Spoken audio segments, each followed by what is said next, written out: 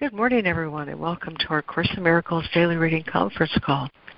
We read from the text of A Course in Miracles Original Edition, which is published by our dear friends at the Course in Miracles Society. You can access an online copy of the original edition by going to jcim.net, or if you mouse over the link at top for online edition, you'll see the link to read A Course in Miracles OE. On that same drop-down, there's an option to subscribe to have both the daily text reading and the lesson for the day sent to you from the Course in Miracles Society. My name is Lori Cameron. This call is Monday through Friday from 9:15 or so to about 10:50 or so a.m. Eastern. And today we're continuing our reading of the Manual for Teachers with section 4. What are the characteristics of God's teachers?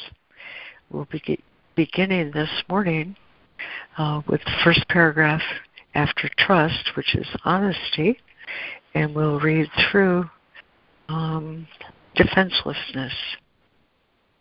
Honesty through defenselessness. We're also mindful of our lesson today, lesson 341. I can attack but my own sinlessness, and it's only that which keeps me safe. Beautiful lesson. The first following the topic that we'll review for the next 10 days, what is a miracle? And by way of opening this morning, of course, where better could I go than to Helen Schuckman's poems, The Gifts of God. And I found this, Christ's vision. Let not the past obscure the now to you, for thus you waken happily with joy upon your heart and eyes to see a world awaiting to be seen aright at last. How beautiful the newly born, for they reflect their Father's love, their brother's care, the happiness of heaven, and the peace that is their true inheritance. It is on them you look. They have no past today. All darkness vanishes, and heaven's smile presents a world from which the past is gone, and present happiness ends all despair in shining silence and simplicity. Let not the past obscure the now to you. Amen. Oh, thanks for that. That was good. Thank you. Thank you, Laurie. I love her poetry. Makes my heart sing. Me too. Me too, Lana. All right, my friends, here's our reading list this morning. We have Lemoyne, Fran, Lana, Jessica, and Donna. And we're joined in listening this morning by Harrison, Ida, and Judy. Has anyone else joined us that would like to say good morning or be on the reading list?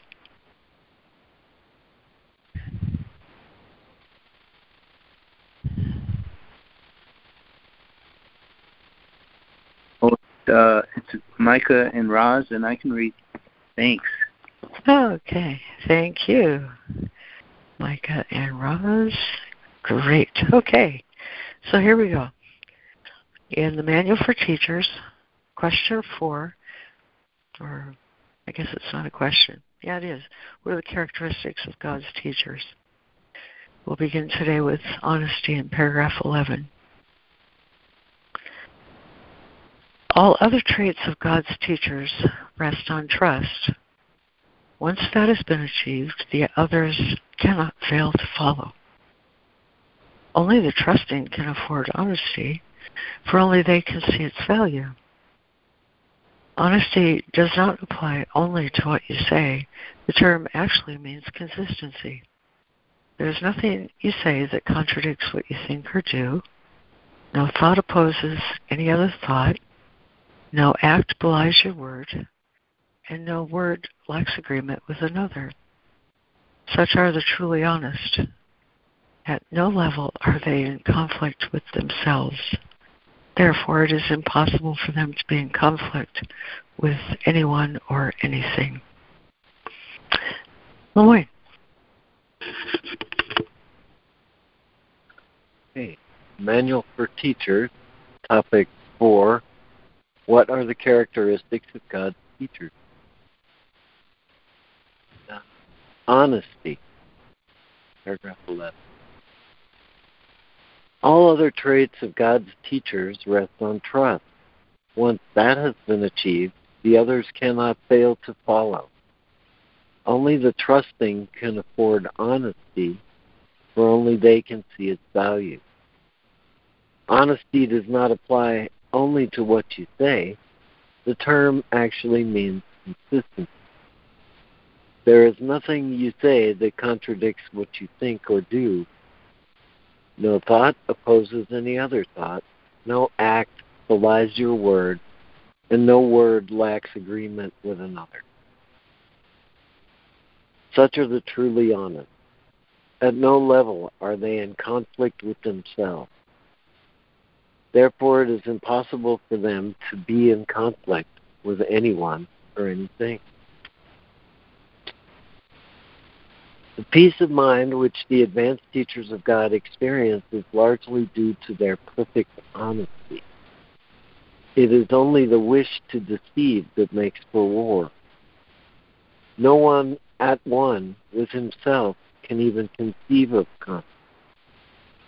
Conflict is the inevitable result of self-deception, and self-deception is dishonesty. There is no challenge to a teacher of God. Challenge implies doubt, and the trust on which God's teachers rest secure makes doubt impossible. Therefore, they can only succeed. In this, as in all things, they are honest. They can only succeed because they never do their will alone. They choose for all mankind, for all the world, and all things in it, for the unchanging and unchangeable beyond appearances, and for the Son of God and His Creator. How could they not succeed? They choose in perfect honesty, sure of their choice themselves.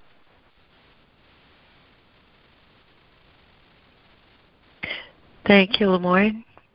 And Fran. Paragraph 12. The peace of mind which the advanced teachers of God experience is largely due to their perfect honesty. It is only the wish to deceive that makes for war. No one at one with himself can even conceive of conflict.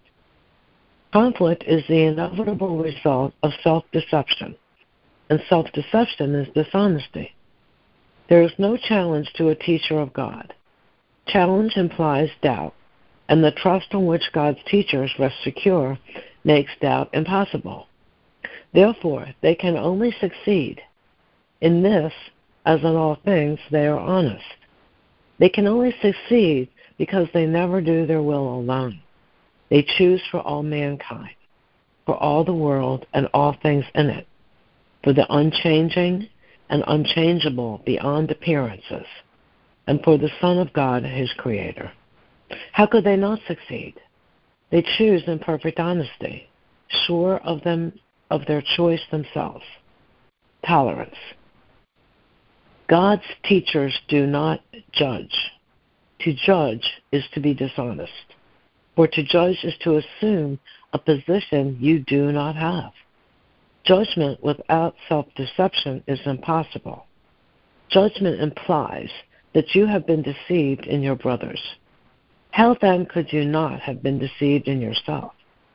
Judgment implies a lack of trust, and trust remains the bedrock of the teacher of God's whole thought system.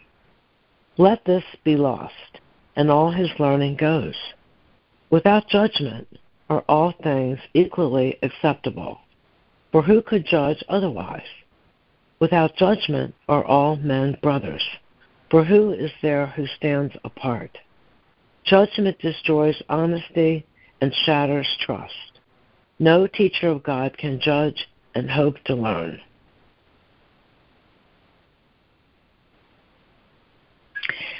Thank you, Fran. And Lana. Okay. Tolerance. God's teachers do not judge. To judge is to be dishonest, for to judge is to assume a position you do not have. Judgment without self-deception is impossible. Judgment implies that you have been deceived in your brothers. How then could you not have been deceived in yourself? Judgment implies a lack of trust, and trust remains the bedrock of the teacher of God's whole thought system. Let this be lost, and all his learning goes. Without judgment are all things equally acceptable, for who could judge otherwise? Without judgment are all men brothers, for who is there who stands apart?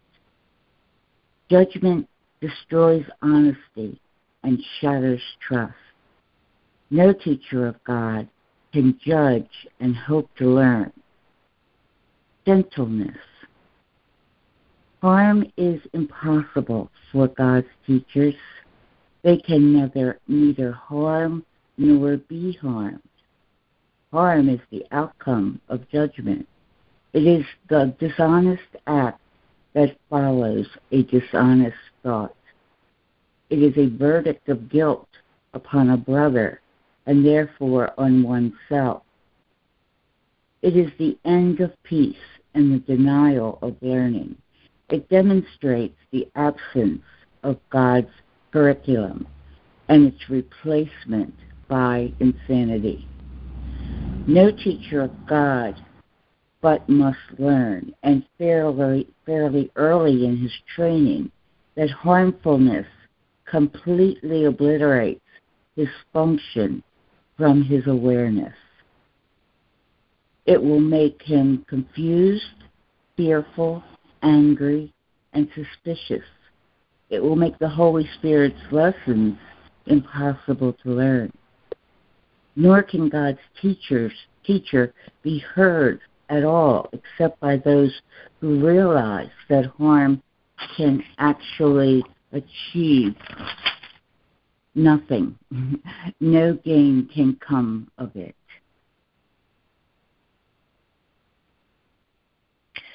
Thank you, Lana. And Jessica. Thank you, Lori. Gentleness. Paragraph 14. Harm is impossible for God's teachers. They can neither harm nor be harmed. Harm is the outcome of judgment. It is the dishonest act that follows a dishonest thought. It is a verdict of guilt upon a brother, and therefore on oneself. It is the end of peace and the denial of learning. It demonstrates the absence of God's curriculum and its replacement by insanity. No teacher of God but must learn, and fairly early in his training, that harmfulness completely obliterates his function from his awareness. It will make him confused, fearful, angry, and suspicious. It will make the Holy Spirit's lessons impossible to learn. Nor can God's teachers be heard at all except by those who realize that harm can actually achieve nothing. No gain can come of it. 15. Therefore, God's teachers are wholly gentle. They need the strength of gentleness, for it is in this that the function of salvation becomes easy. To those who would do harm, it is impossible. To those to whom harm has no meaning, it is merely natural. What choice but this has meaning to the sane? Who chooses hell when he perceives a way to heaven? And who would choose the weakness that must come from harm in place of the unfailing, all-encompassing, and limitless strength of gentleness. The might of God's teachers lies in their gentleness, for they have understood their evil thoughts came neither from God's Son nor his Creator. Thus did they join their thoughts with him who is their source, and so their will, which always was his own, is free to be itself. Thank you, Jessica. And Donna.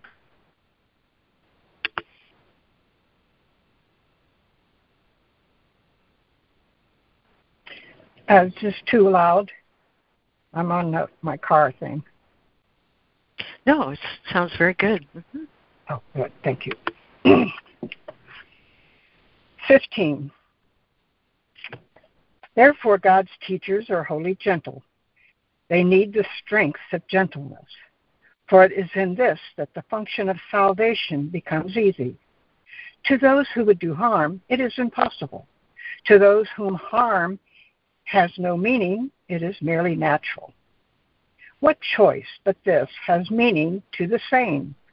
Who chooses hell when he perceives a way to heaven?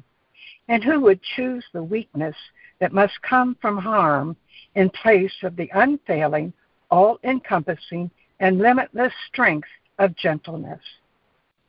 The might of God's teachers lies in their gentleness, for they have understood their evil thoughts came neither from God's Son nor his Creator. Thus did they join their thoughts with him, who is their source. And so their will, which always was his own, is free to be itself. Joy. 16. Joy is the inevitable result of gentleness. Gentleness means that fear is now impossible, and what could come to interfere with joy? The open hands of gentleness are always filled. The gentle have no pain. They cannot suffer. Why would they not be joyous? They are sure they are beloved and must be safe. Joy goes with gentleness as surely as grief attends attack. God's teachers trust in him, and they are sure his teacher goes before them, making sure no harm can come to them. They behold his gifts and follow in his way, because God's voice directs them in all things. Joy is their song of thanks, and Christ looks down on them in thanks as well. His need of them is just as great as theirs of him. How joyous is it to share the purpose of salvation.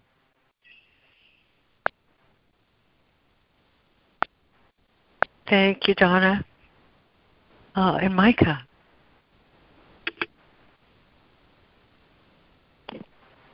Okay. Joy, 16. Joy is the inevitable result of gentleness.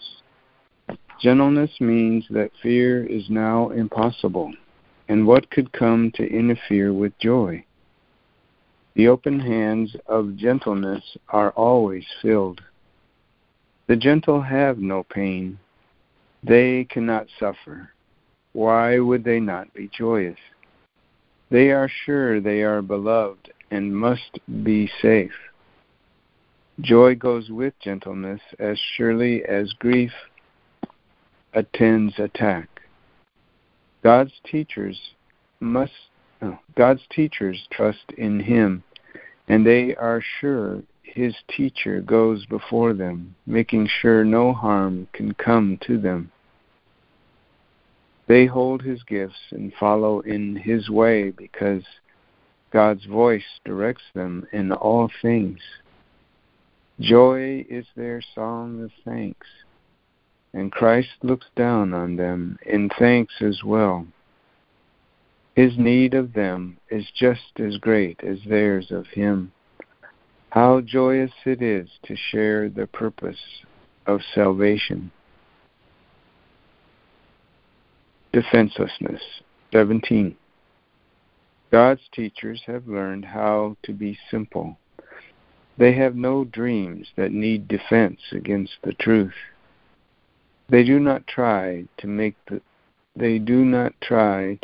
themselves. Their joy comes from their understanding who created them. And does what God created need defense? No one can become an advanced teacher of God until he fully understands that defenses are but the foolish guardians of mad illusions.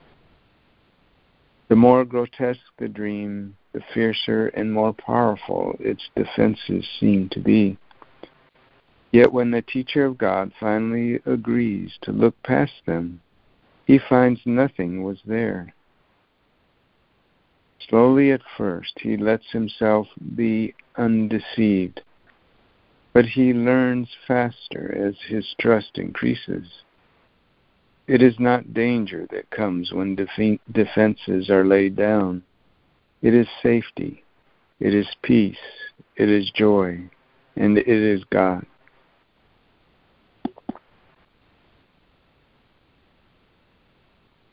Thank you, Micah.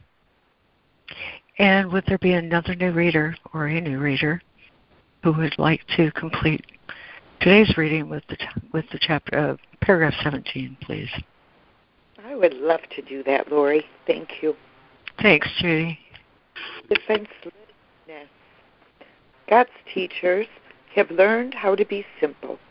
They have no dreams that need defense against the truth.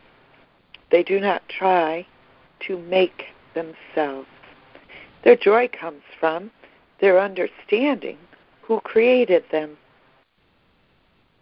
And does what God created need defense? No one can become an advanced teacher of God until he fully understands that defenses are but foolish guardians of mad illusions.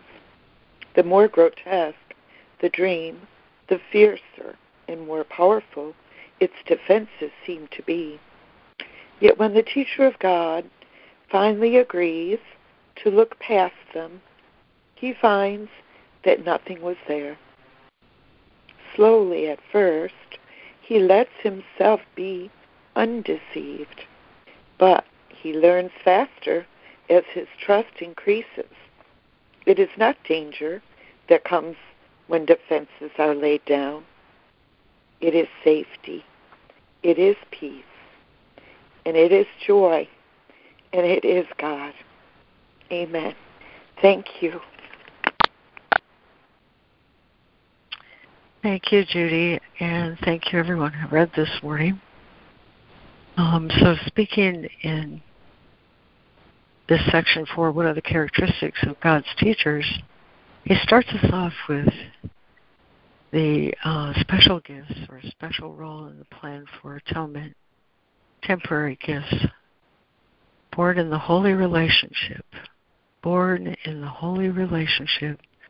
toward which the teaching and learning situation is geared. These become characteristic of all teachers of God who have advanced in their own learning.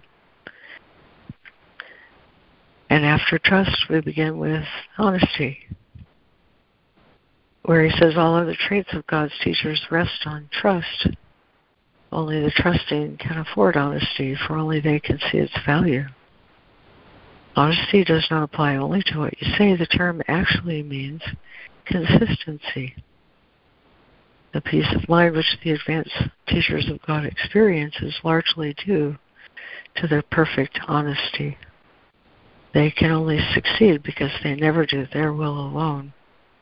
They choose for all mankind, for all the world and all things in it, for the unchanging and unchangeable beyond appearances, and for the Son of God and His Creator. They choose in perfect honesty, sure of their choice themselves. And as for tolerance, God's teachers do not judge. Judgment implies a lack of trust, and trust remains the bedrock of the teacher of God's whole thought system. No teacher of God can judge and hope to learn. And gentleness. No teacher of God but must learn, and fairly early in his training, that harmfulness completely obliterates his function from his awareness. Nor can God's teacher be heard at all except by those who realize that harm can actually achieve nothing. Therefore, God's teachers are wholly gentle. They need the strength of gentleness, for it is in this that the function of salvation becomes easy. Who would choose the weakness that must come from harm in place of the all-failing, all-encompassing, and limitless strength of gentleness? The might of God's teachers lies in their gentleness. And joy is the inevitable result of gentleness. Gentleness means that fear is now impossible. And what could come to interfere with joy? Joy goes with gentleness as surely as grief attends attack. God's teachers trust in him, and they are sure his teacher goes before them, making sure no harm can come to them. They hold his gifts and follow in his way because God's voice directs them in all things. Joy is their song of thanks. And finally, defenselessness. God's teachers have learned how to be simple. They have no dreams that need defense against the truth, and fully understand that defenses are but the foolish guardians of mad illusions. It is not danger that comes when defenses are laid down. It is safety, it is peace, it is joy, and it is God. Amen. And the floor is open. Amen. This is Donna. And from defenselessness, I pulled out the words and made this is what somebody, the Holy Spirit, is calling prayer of professing in oneness. And it goes like this. I am Christ, all are Christ, jointly participating in the good of God in absolute trust. I, Christ, have no dream nor make myself. My joy is understanding that defense is foolish, mad illusion. Quote, what seems to be, end quote.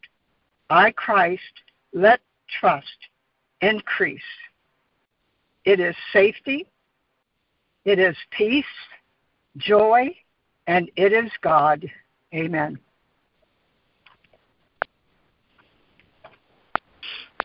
Amen.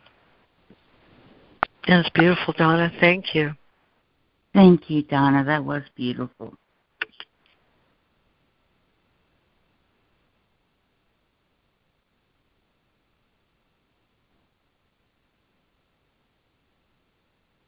Well, good morning. It's Nana. I just love how once trust is in place, everything else kind of just flows into it. You know, I can't imagine having any of these attributes if trust was not present.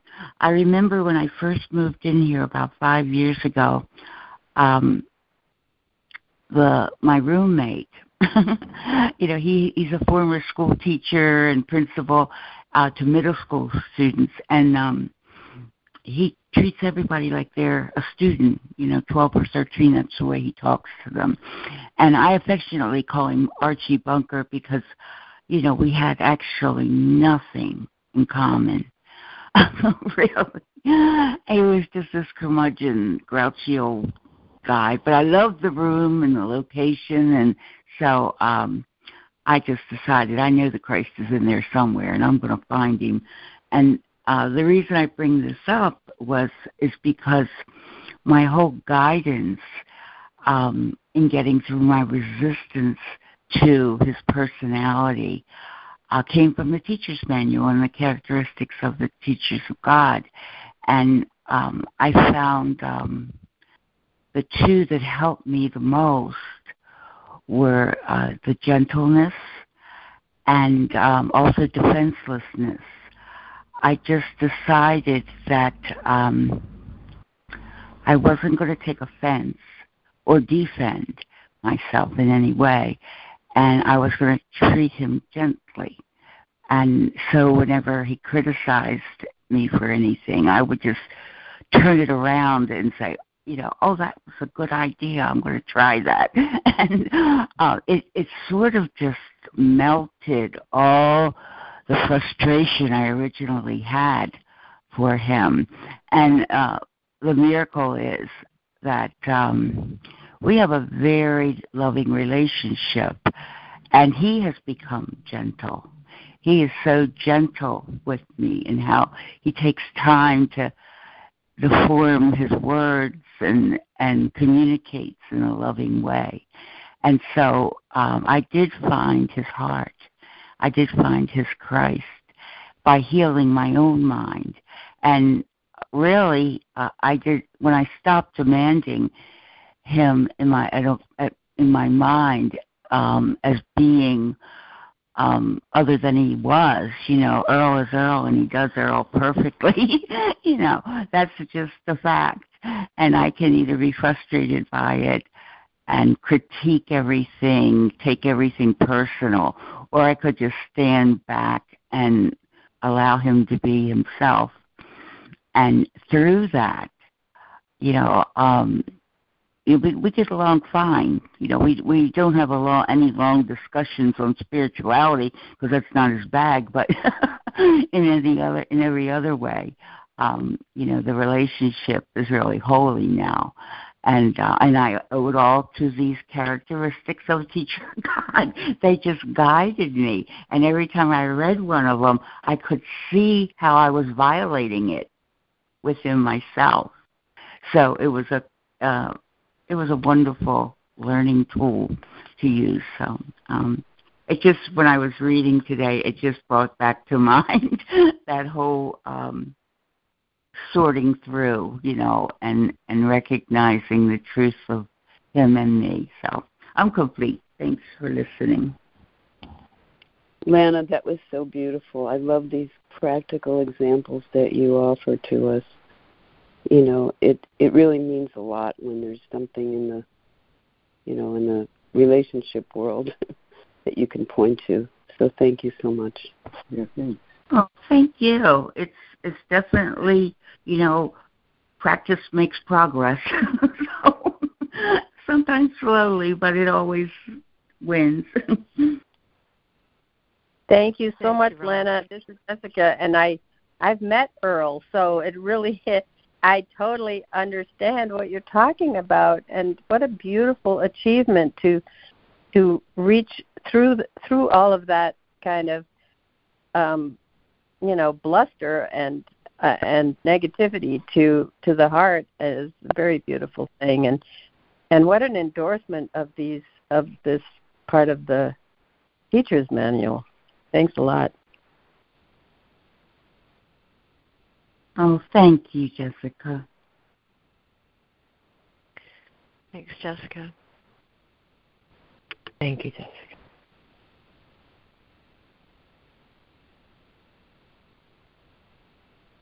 This is Sandra. I just want to acknowledge you, Lana, again, because it's really hard, and I have attributed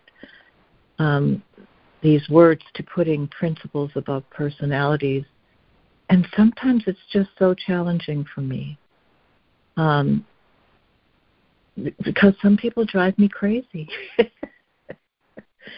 But I know the truth, and I aspire, and I want the truth, so I will definitely look deeper, go in deeper, and hone those skills, particularly the one of gentleness, because I tend to be harsh, because I grew up with such harshness around me. It's like I know that my heart is gentle, and there's the opportunity for people to put principles above personalities with me too, because inside there is gentleness, there is compassion, there is kindness, but the outer shell can be a little bit rough.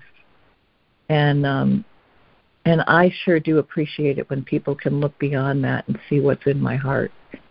So it's a even though it's a challenge, it's what I aspire to, and I will keep on coming until I can master it. I'm complete. Oh, Sandra, it was challenging. Sandra. Thank you, Sandra. It was very challenging. No doubt about it. And I failed many times. But in the big picture, eventually, it all came together. Thank you, Sandra.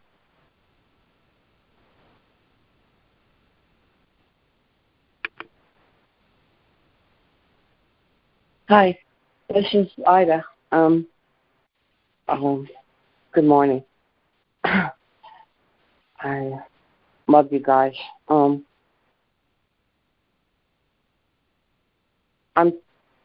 just trying to get a job again and online, and that was violating the trust that I had in my divine guidance, which is to stop trying to get a job. I was trying for months earlier in the year a little bit, and trust that the money is coming to me and Joe and will come, and month by month it'll work out. And it's not like it hasn't been working out.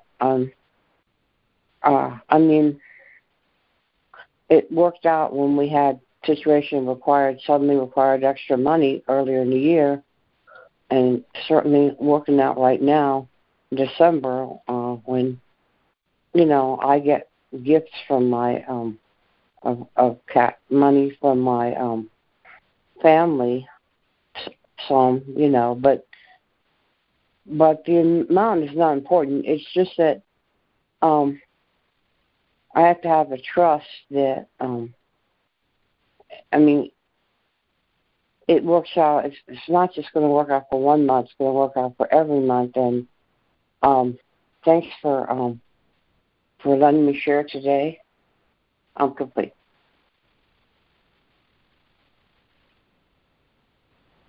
Thank you, Ida. Oh, thank you, Ida. That was really Thank you, sweet. Ida. Good morning, Ida. Thanks. Good morning. Come ahead, Micah. Oh, no, I was just saying good morning to Ida. I see. Wonderful.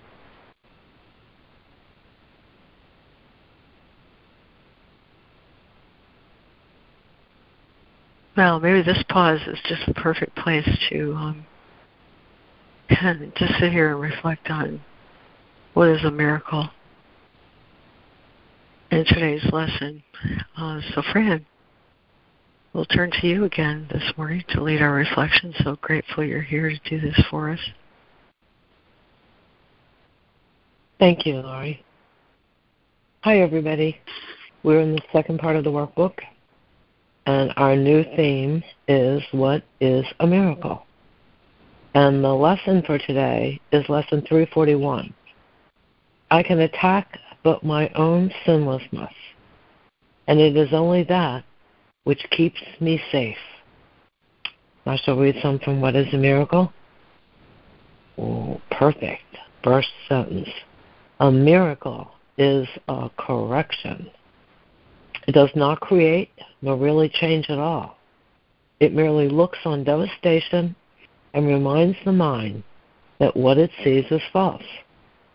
It undoes error, but does not attempt to go beyond perception, nor exceed the function of forgiveness.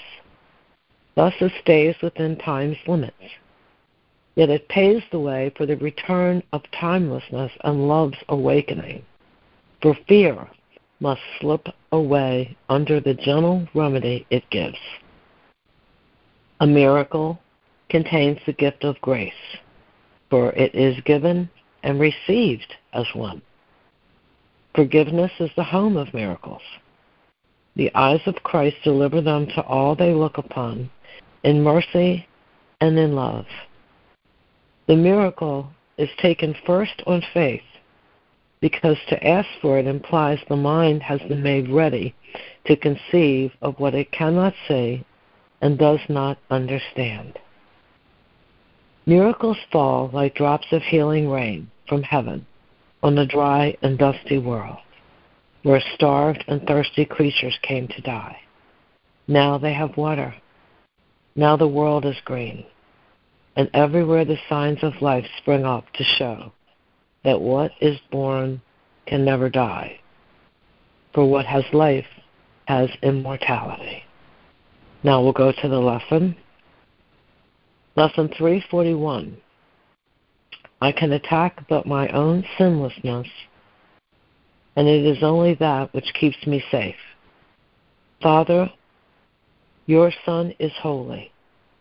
I am he on whom you smile in love and tenderness so deep and dear, and still the universe smiles back on you and shares your holiness. How pure, how safe, how sacred then are we, abiding in your smile, with all your love bestowed upon us, living one with you in brotherhood and fatherhood, complete, in sinlessness so perfect that the Lord of sinlessness conceives us as his Son, a universe of thought completing him. Let us not then attack our sinlessness, for it contains the word of God to us, and in its kind reflection we are saved. We'll take a moment and reflect on this. Lesson 341. I can attack but my own sinlessness, and it is only that which keeps me safe.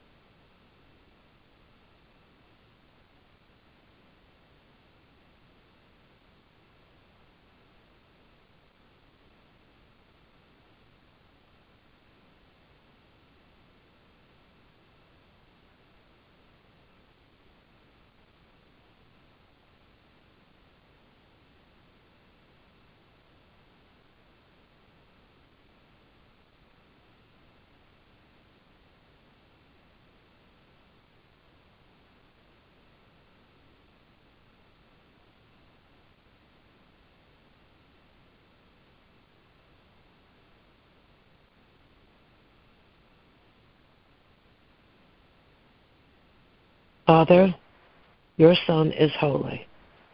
I am he on whom you smile in love and tenderness so deep and dear, and still the universe smiles back on you and shares your holiness. Lesson 341. I can attack but my own sinlessness, and it is only that which keeps me safe. Amen. Amen. Thank you, Fran. Oh, thank you, Fran. Thank you, Fran. Thanks, guys. Thanks, Fran. It's Robin Marie. I've been listening for a little while, but I was late. So I'm listening, and I'm loving hearing your voices. Thank you. Oh, hi, Robin Marie. Glad you're here. Yeah, welcome. Fran, I sensed you wanted to say more about a miracle is a correction. That first sentence. Am I right? Let me get back to that. I just love that first sentence. A miracle is correction. It does not create nor really change at all. Wow. It just corrects. It's just amazing.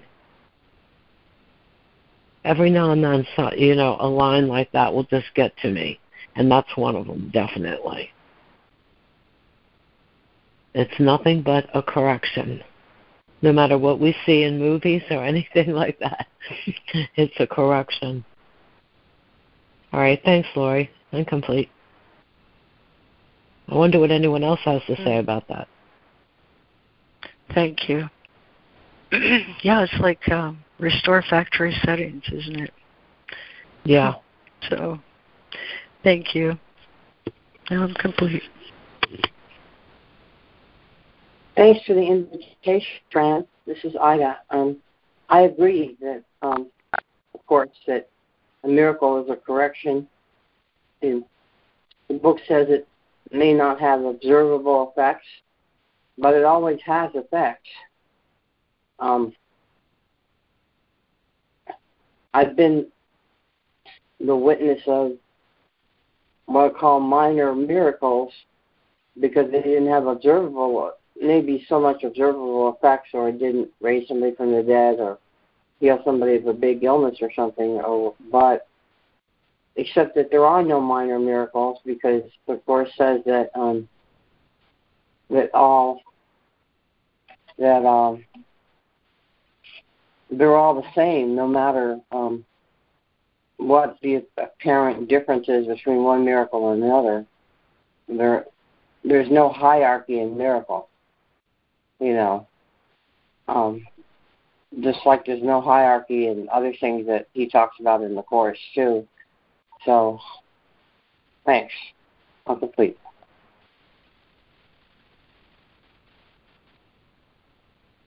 Thanks, Ida.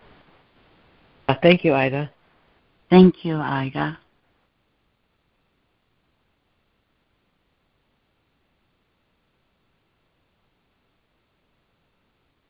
I also love this sentence in here when he says, it undoes error, but does not attempt to go beyond perception, nor exceed the function of forgiveness. Thus it stays within time's limits.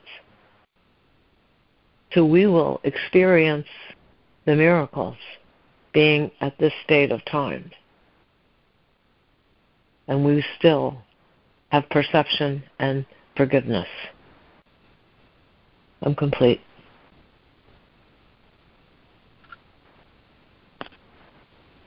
Thanks, Fran. Thanks, Fran.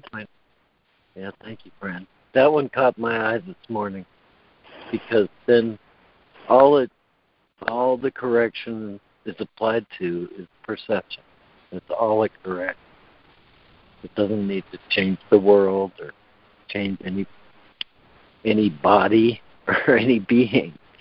It's just a correction in perception. And it doesn't exceed the function of forgiveness, which is just letting go of the error. And so it stays within time's limits. It's like free from consideration related to the if this then that world of form. I mean, it doesn't play that game. It restores us to. I struggle a little bit with natural factory settings because it's really a natural state of being. But yeah, I mean, it clears off all the changes that have been attempted to make in seeking to defend against error or truth. The defenses only interfere with perception. And again, a miracle doesn't go beyond perception. I think that was I just got that this could be occurring all the time, and it's non-obvious, but correction is available without regard to any consideration of form. That's what I see when it's saying within time. I think it doesn't. The miracle doesn't actually. I think the text says these things. It doesn't actually do the healing. The healing is the result. It's not the miracle itself. It's not the healing. And so the restoral of those natural factors allows creation and God to.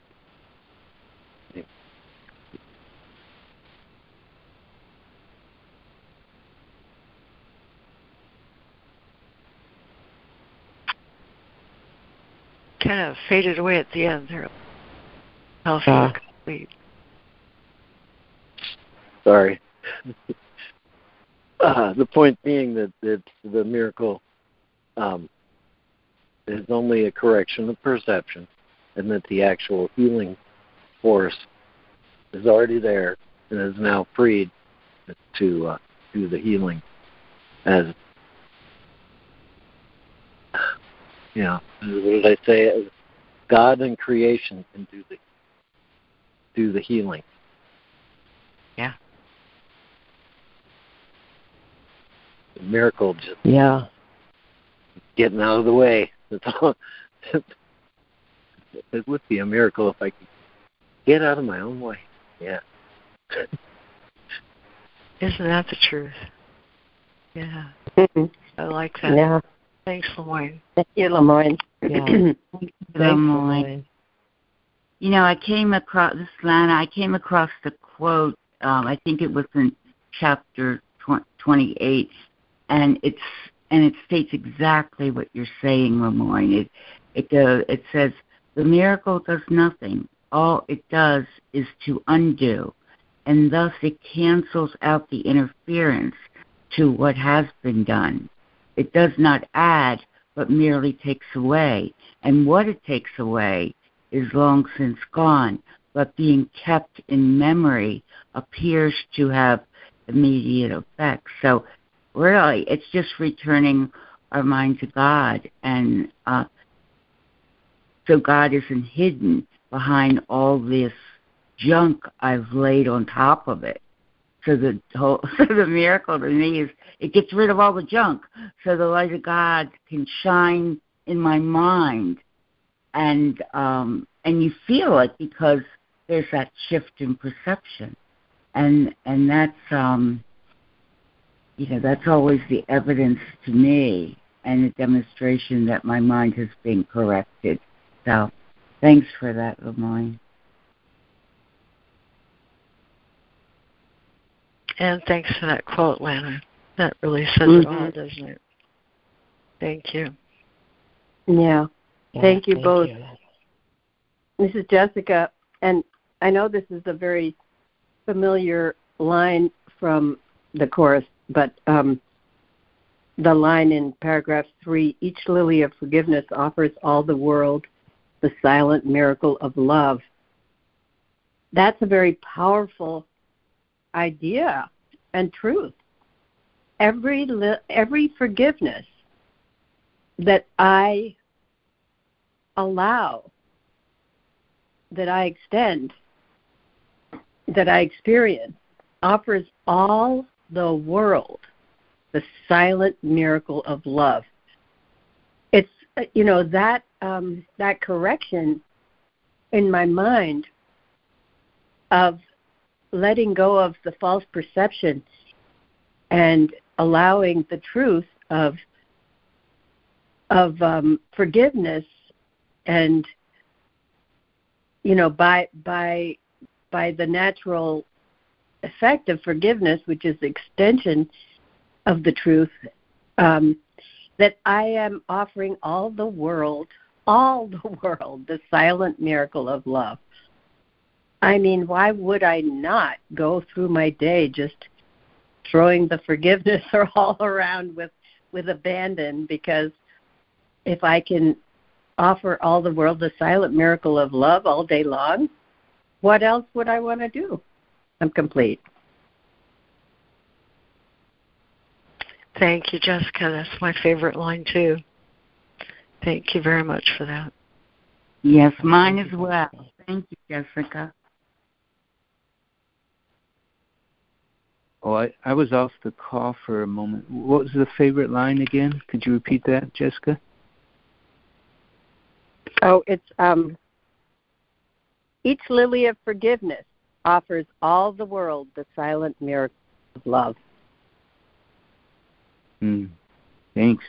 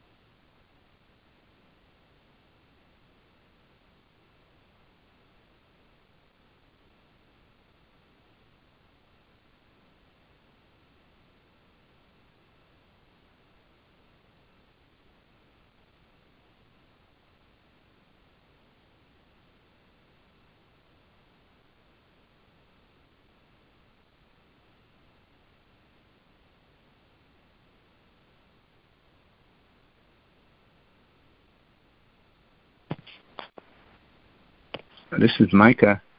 In the lesson, the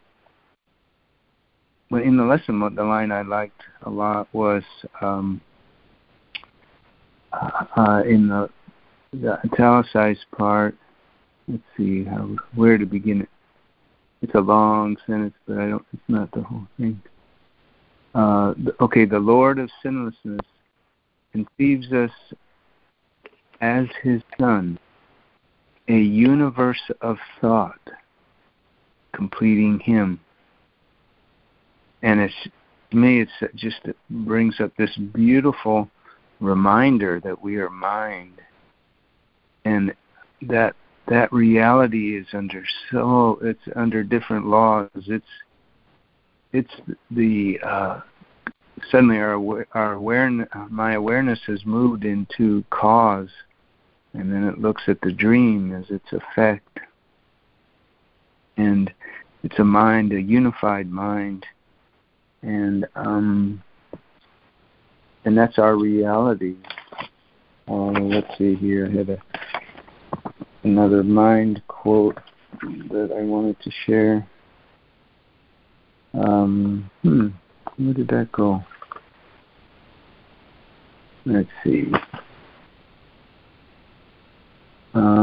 Anyway, I can't find that mind quote. If I find it, I'll read it. I'm done, but thanks.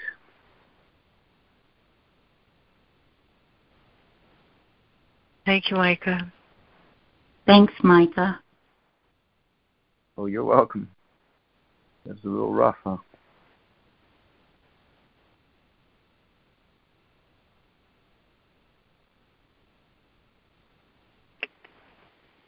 Hello, am I on mute? No, we hear you, Judy. Oh, hi. I pressed so many buttons.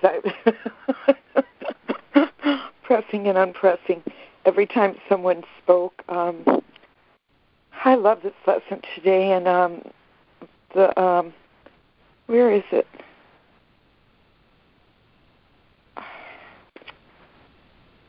I've lost the lesson in my lap. But where it says, I can attack only my own, those words, only my own sinlessness. And what is my own became my question in my silence this morning. And I think it reflects the answer that I get always changelessly the same answer, that I am one with God in all of creation, being his Son. And the perfection of that is what guarantees my perfection within it. I'm a part of it. And to recognize that I am a part of the whole of it is where the perception, the ability to perceive everyone without sin comes from. it comes from the perfect perception of Christ, seeing through the forgiving eyes of Christ, who sees everything as perfect as himself, perfectly innocent, without sin, without distortion, without judgment or interpretation. He sees only the Spirit, the perfect purity of the light of being, the incredible lightness of being a Spirit. And I just love that. I love that incredible lightness of being. Light with a capital L. That God is the light with which I see, through which I see, that looks upon everything that I see and sees everything as itself, in the light of the Spirit. And I love this teacher's manual, because this really ripped me open for self-inquiry when I first read it. And this honesty being an integral part of me, that if I was going to be a person of integrity, that my words would have to match my thoughts. My thoughts could not be in conflict. I couldn't be on the fence about what was true about me and what was false. I couldn't claim things that were not my own. And I could only claim what was my own by God's gift to me, how God created me to be, and all God's gifts to me. Everything that was ever given me was a gift from God. And, that no one, it says the peace of mind, that, the trust that came to me, the tranquil mind is no small gift, became something that I used to just mantra throughout the day, because I recognized in order to know and be one with my Creator, I'd have to be at peace. I'd have to be at still. I'd have to be without conflict, without attack, without judgment. I'd have to let go of the investment in what my physical eyes saw, because all physical sight is inherently judgmental. It separates and divides, evaluates and compares, and criticizes. It does it. When you're coming from a judgmental mind, it usually is a form of criticism or complaint. This should be different than what I think it should be. It's not just judging everything as good, which is what Christ's vision does. Opened up to my eyes the inherent goodness, to let go of error as being a personal interpretation, as being merely an opinion, and slicing and dicing a person up into what I would think of him, what I would make of him. And I started to decide not to let any thoughts come between me and my fellows, that I could not read a book by its cover. I couldn't possibly judge someone for anything they said or did, because I didn't know his totality, or I was failing to recognize it by being judgmental. So the totality, to understand someone totally, is to understand their totality, and their totality is in God. And here's where that tolerance comes. It's like, I can't judge. To judge any part of God is to judge any part of reality with a capital R, is to judge all of it. So if I judge anybody, I'm judging God. And I'm like, let's cowgirl up here and get really honest. Are you ready to assume that role? And I really started to step back away from Jude's thinking, and I'm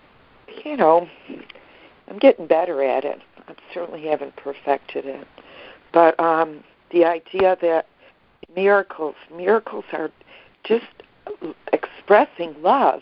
And I love that natural factory setting, because that's how God created us to be, merely loving, expressing love to everything as being lovable, honoring and appreciating in value, by valuing it, by loving it. And that's being a child of God.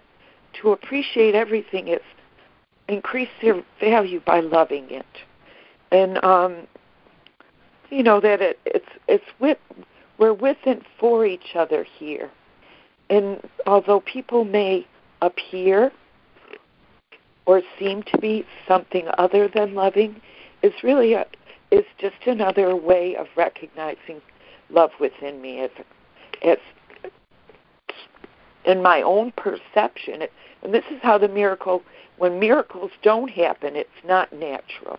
Miracles are a natural expression of who I am in my oneness with Christ and God. That,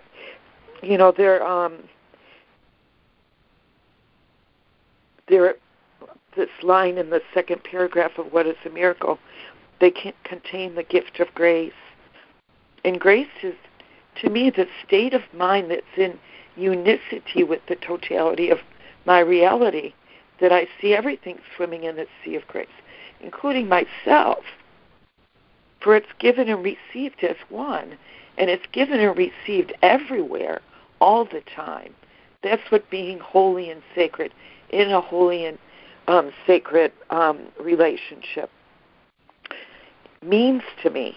And Lori, I just want to, and I'll wrap it up with this, is the way that you started out the reading today in saying that the gifts of God come from the introduction, these special gifts born in the holy relationship toward which all our teaching, learning situations are geared, and that we have one teacher, and that's the voice of God in us. And I love what Sandra said about listening to that, the wisdom of my heart, because if I'm disturbed and I get quiet and I listen to what my heart tells me, it always says, just love this.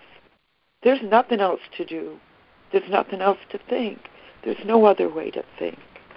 And I love the opening with which you gifted us, Lori, from Helen Schuckman.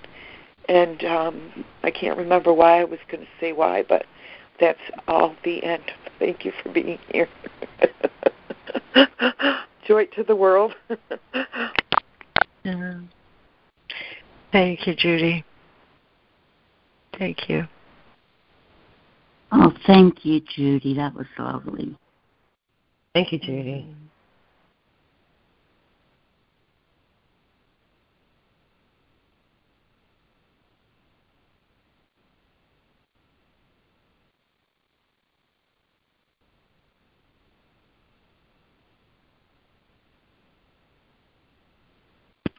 This is Sandra again, and I would just like to say that I'm so grateful for the tools that I have when I fall short of any of these attributes of a teacher of God.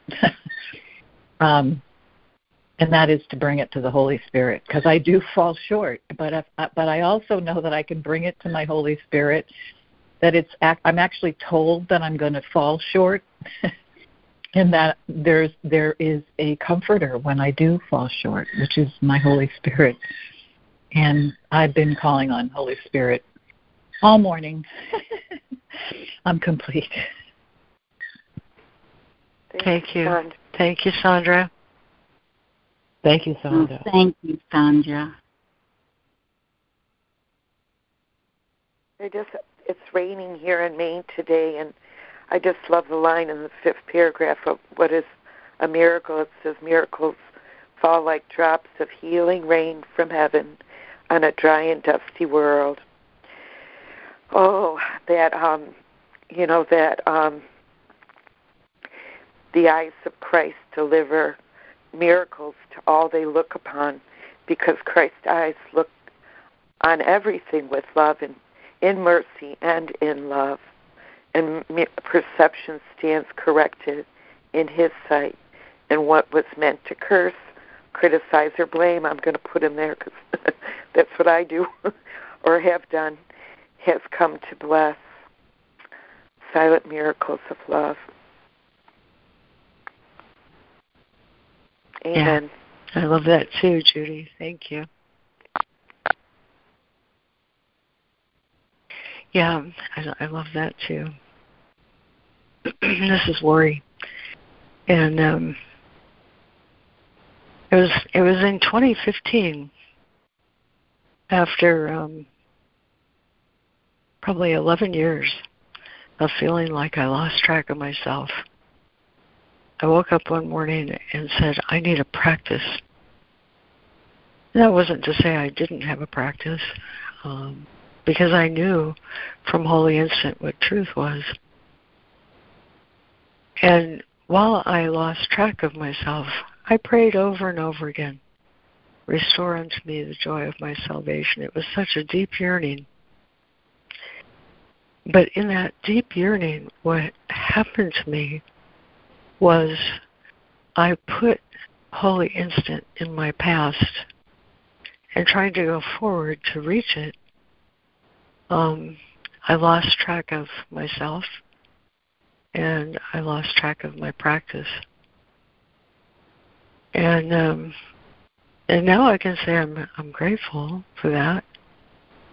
And my first realization was I need the reinstatement of my Holy Instant. I have to have that in order to be myself. Not realizing that every miracle is now. What I'd done was taken my Holy Instant out of the past and put it like a rabbit on a track, and myself chasing it. I distanced myself from myself. And thank God for the realization that I need a practice, because what Holy Spirit was really saying to me is you need the experience of love now. And now, and now, and now, not from the past and not in the future, but now. And so, yeah, that first line, a miracle is a correction. And so I said, okay, well, I'll go out there and I'll be with people, but I'm really afraid. I'm afraid of this continuing lack of awareness of myself. But Holy Spirit said, if you want to have an awareness of yourself, you have to have an awareness of your fellow creatures. It was just that simple. Not that I hadn't had miracles, many, but I realized I did the same thing with miracles that I did with Holy Instant. I set it on a track ahead of me, as if I were the one trying to chase them. And so I just love this. What is a miracle? A miracle is a practice. It's a practice of making every moment of my experience of God be now. And the Course in Miracles is different than any other path, in that it's the recognition that you can have awareness of God now as you find Him in your brother. Now. A miracle is always now. It obliterates my past understanding, my past judgments, my past intolerance, my past condemnation of myself. And all of that disappears. All of it disappears as if it were never there when my perception is brought to this now moment when I realize holiness is shared. God is not distant. He doesn't abide in a Holy Instant in the past, nor is the experience of God like a rabbit on a track ahead of me. It's always now. And what happens as a result of that practice is born exactly like he says, is born out of holy relationship. God is approached by loving His creation. We talk about the memory of God will return when the mind has lost all sense of condemnation of itself and of creation. And He bridges the gap with Himself so that the gift of atonement, that great and glorious gift of holiness now is always here right now as I share it. As I share it. That's beauty of today's lesson. I can only attack my own sinlessness, and it's only that which keeps me safe. Sinlessness isn't in the past, nor is it a rabbit on a track. It's now, and it's that experience of God that I can find with you and you and you. When I look past my old perceptions, a miracle is always now. That's why God is never distant.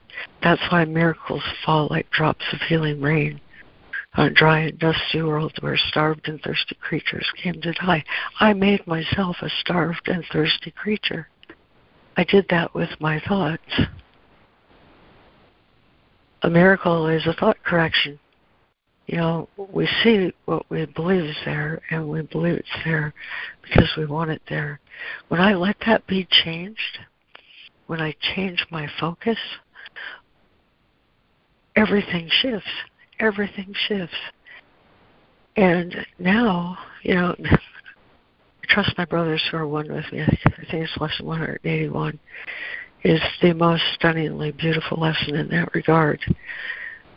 Because in there he says, if you change your focus on what you want to see, everything will change accordingly. That's another definition of a miracle. He says, way back in Introduction to Miracles, he says, the way to perceive for golden rule of behavior is to look out from the perception of your own holiness and see the holiness of whatever it is you're looking on. That's, by definition, Christ's vision. When I let Christ look on me now and see his smile and recognize that together we abide in God's smile, how can a perception of unholiness be my now experience? But to have that now experience, I have to let miracles shift me and return my mind to now. In the now, is there anything of which I need to be afraid? In the now, is there anything I need to hide? In the now, am I complete in God? In the now, is there anything with which I conflict? Only if I let ego thoughts color me. But when I don't let ego thoughts color me, I know what he means when he says, you have been called to live as though you're not an ego. That's another definition of letting miracles be my experience now. I've often said that that these realizations, the realizations of profound truth, seem to come in from a back door somewhere on little cat feet. And these characteristics of God's teachers are like that to me. If as an ego I aspire to be honest, I'll have a lot of trouble with that. If as an ego I try to be tolerant, I'll be aware of my intolerance. If as an ego I try to be gentle, I'll be aware of my ungentleness. You know, none of these things are attained by attempting to reach, because like the mind that casts the experience of God out into the future or back in the past, it isn't like that. These characteristics, to me, come in on little cat feet when all of a sudden I realized I have no fear of being honest anymore. I have no fear of being tolerant. I have no need for intolerance. I have no need for harmlessness. Why? Because miracles and truth have altered and restored my holiness to me now, and that holiness is always shared and it gives birth to fruit. You see, where in the Gospels, in Matthew, he says, by your fruits you shall know them. But here's the important part. They will know themselves. They will know themselves. If I want to know myself, I have to know myself now. And a miracle is always the way to make that happen. I don't like what I see. I don't know. I don't understand. I need help. You know, he says, as you can hear in two ways, you can see in two ways. And in both cases, you look in before you look out. If you look in and see Christ's vision, you will look out from that place and see truth. So a miracle is how I restore present experience of God to my mind. And that is cause for great, great, great joy. I don't have to attain joy. I don't have to go back and look for it, nor is it out in front of me. It's here now. All of it on little cat feet, because I've allowed my perception to be changed to truth, which is always now. And that's about all I have to say about that. And I'm really, really complete. And none of it, that's what I meant to say at the beginning. This path is different than any other path. Not only because it restores holiness now, but it restores the awareness that I cannot have that by myself. I have to have that in conjunction with all creation. I have to share that. Without sharing it, without the practice of sharing it, I won't know it. It'll seem far away, behind or in front of me, and I'm on the track trying to find something that is here now. Now I'm complete, and I'm so, so, so grateful for people on this path, for all of you, because without you, this couldn't be done. So anyway, I'm complete. Oh, thank you so much. Oh, that was great. Thank you, Lori. That was beautiful. Oh, thank you, Lori. Beautiful. That was really wonderful, Lori. Thank you. That was why I was thanking you for the Helen Schuckman poem, because it talked about that.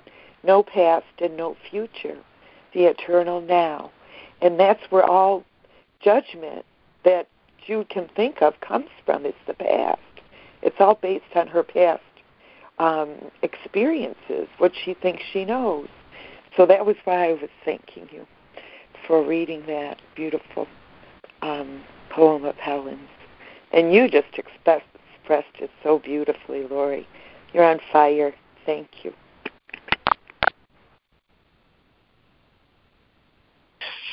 I don't know about on fire, but I was a starved and thirsty creature, and I'm not anymore.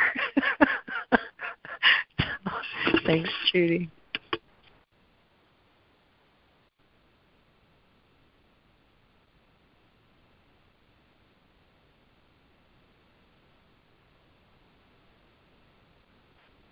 You know, I had a really, really hard day the other day, and I don't know why. I just went into a real spin and was in a lot of pain, and I was suffering because I was in pain. I mean, it was the full kit and caboodle, and just miserable, absolutely miserable. And I felt abandoned, and I felt betrayed, and, you know, my ego took it to the fullest limit, and if the dam finally broke,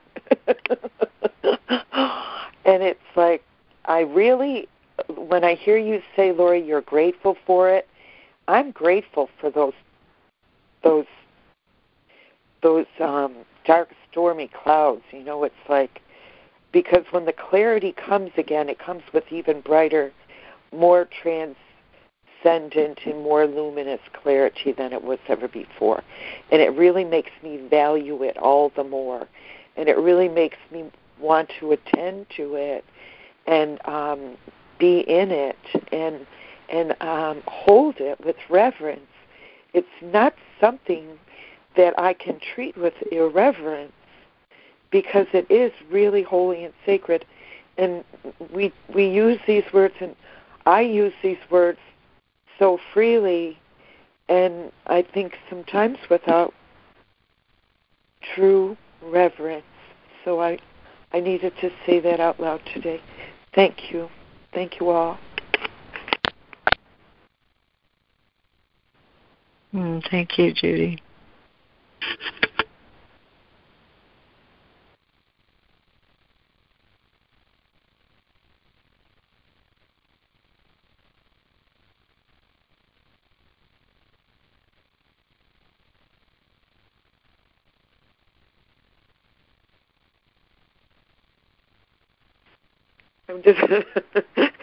I was thinking about, I read some on the resurrection this morning, and then redemption, the word redeemed came up, and salvation, and it's like all these words. And when you have a really bad day and then you're saved from it, and its juxtaposition and its contrast, it just, the beauty of it, the peace of it, the joy of it, become very meaningful. They're not just words anymore. Thank you, God.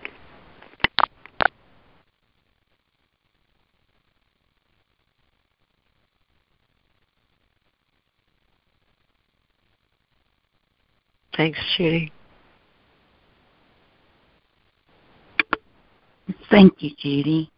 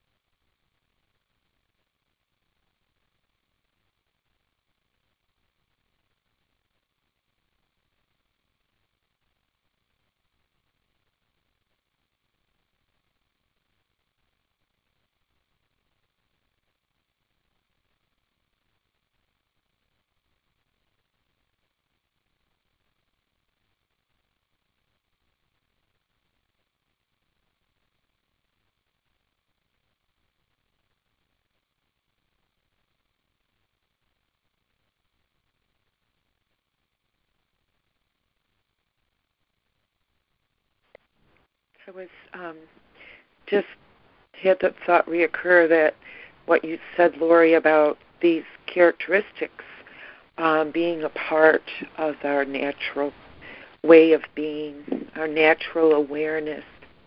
That occurred to me this morning, that when I see through Christ's vision, through Christ's perception, a purified perception, that I am seeing through the eyes of love and blessing, like it speaks of in the reading about the miracles, that I'm blessing things by seeing through the eyes of love. But that that's when things become effortless, like what the corrected responding to anything in any given moment becomes a natural way of being honest, being gentle, being kind, being tolerant, being without defense. There's no walls. I'm not putting any walls up. I'm not trying to have an agenda or change anybody or make anything different or other than it is. I'm just accepting. I'm no longer analyzing. I'm accepting what is. It merely being what it is, God. It's all God.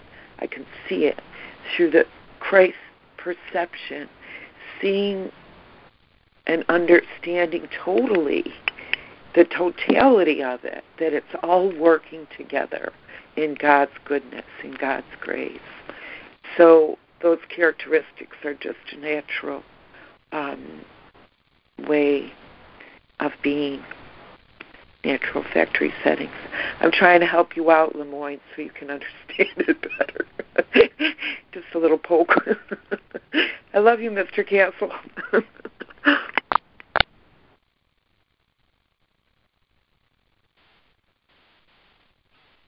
We're not machines.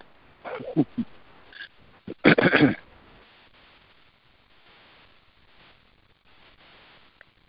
tend to think of it more as a reboot, but that's similar. Restoring our original operating system. Yeah.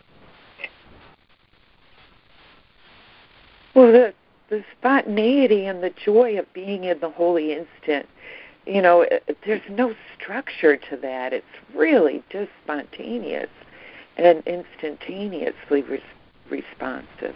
So I don't know that there's a system to it. It's like whatever's happening is happening, and it's more like a dance. So using the machinery as a metaphor doesn't work for me either, really. Thank you.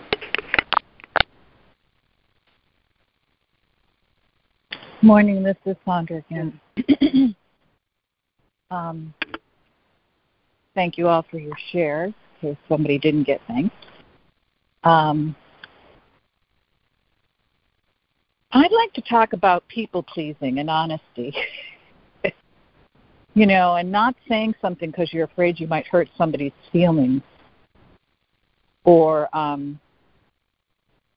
just not being genuine, not being totally transparent because there's a fear that, you won't be liked. So I don't know if anybody else has a challenge with that, but I'd like to have a conversation about people pleasing. I'm complete.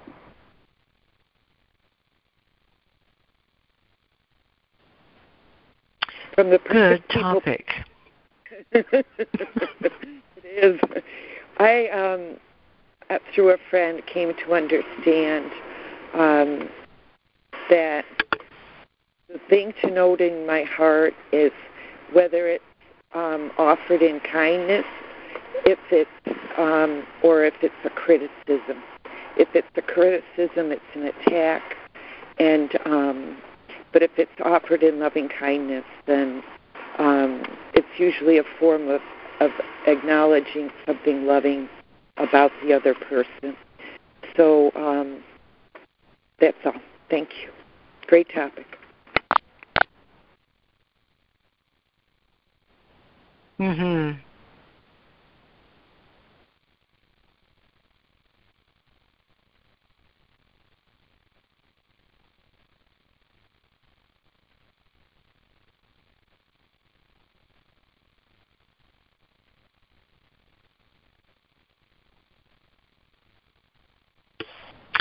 Well, in light of the fact that